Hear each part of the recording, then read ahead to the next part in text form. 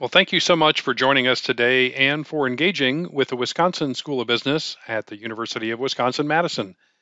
This podcast series is designed for individuals who wish to learn more about the professional and executive MBA programs.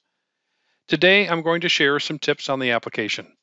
More specifically, I'm going to share some insight into the professional recommendation. Let's get started.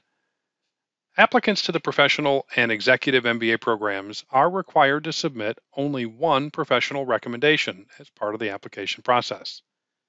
However, the admissions committee will allow candidates to submit a second recommendation, but please know that doing so does not strengthen your application. Because completing a thoughtful recommendation will take time, the admissions committee encourages candidates to complete this aspect of the application first.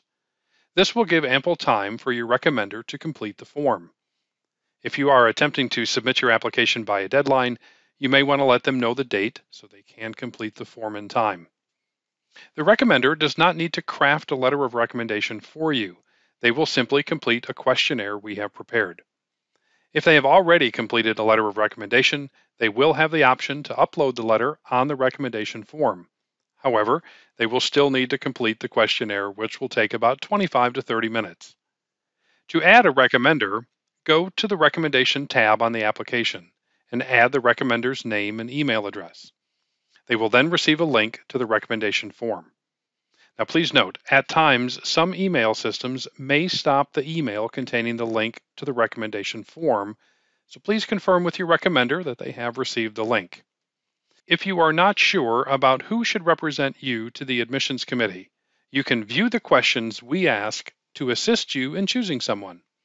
These questions can be viewed ahead of time by visiting the recommendation section on the application. Click on Add a Recommender and then click No on the second question, and you will then see the recommendation form. When selecting a recommender, candidates should choose someone who can speak to their professional skills and abilities. If possible, the recommender should be a line-of-sight supervisor or manager. If that is not possible, select someone who can speak about your professional work experience and potential. Please know that your recommender does not need to be the CEO of your company, unless, of course, you report to them. But we want to hear from a leader with whom you interact with on a regular basis. Another tip is to let your recommender know ahead of time about the request so that they can watch for that email containing the link. You may want to have a conversation or two with them about your plans for earning the Wisconsin MBA.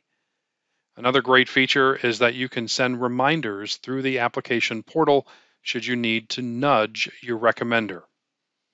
I hope this information helps you complete the professional recommendation section of the application. As always, please reach out to us if you have any questions. My team and I are happy to connect with you. On behalf of my colleagues on the admissions team, thank you for joining us today, and on Wisconsin.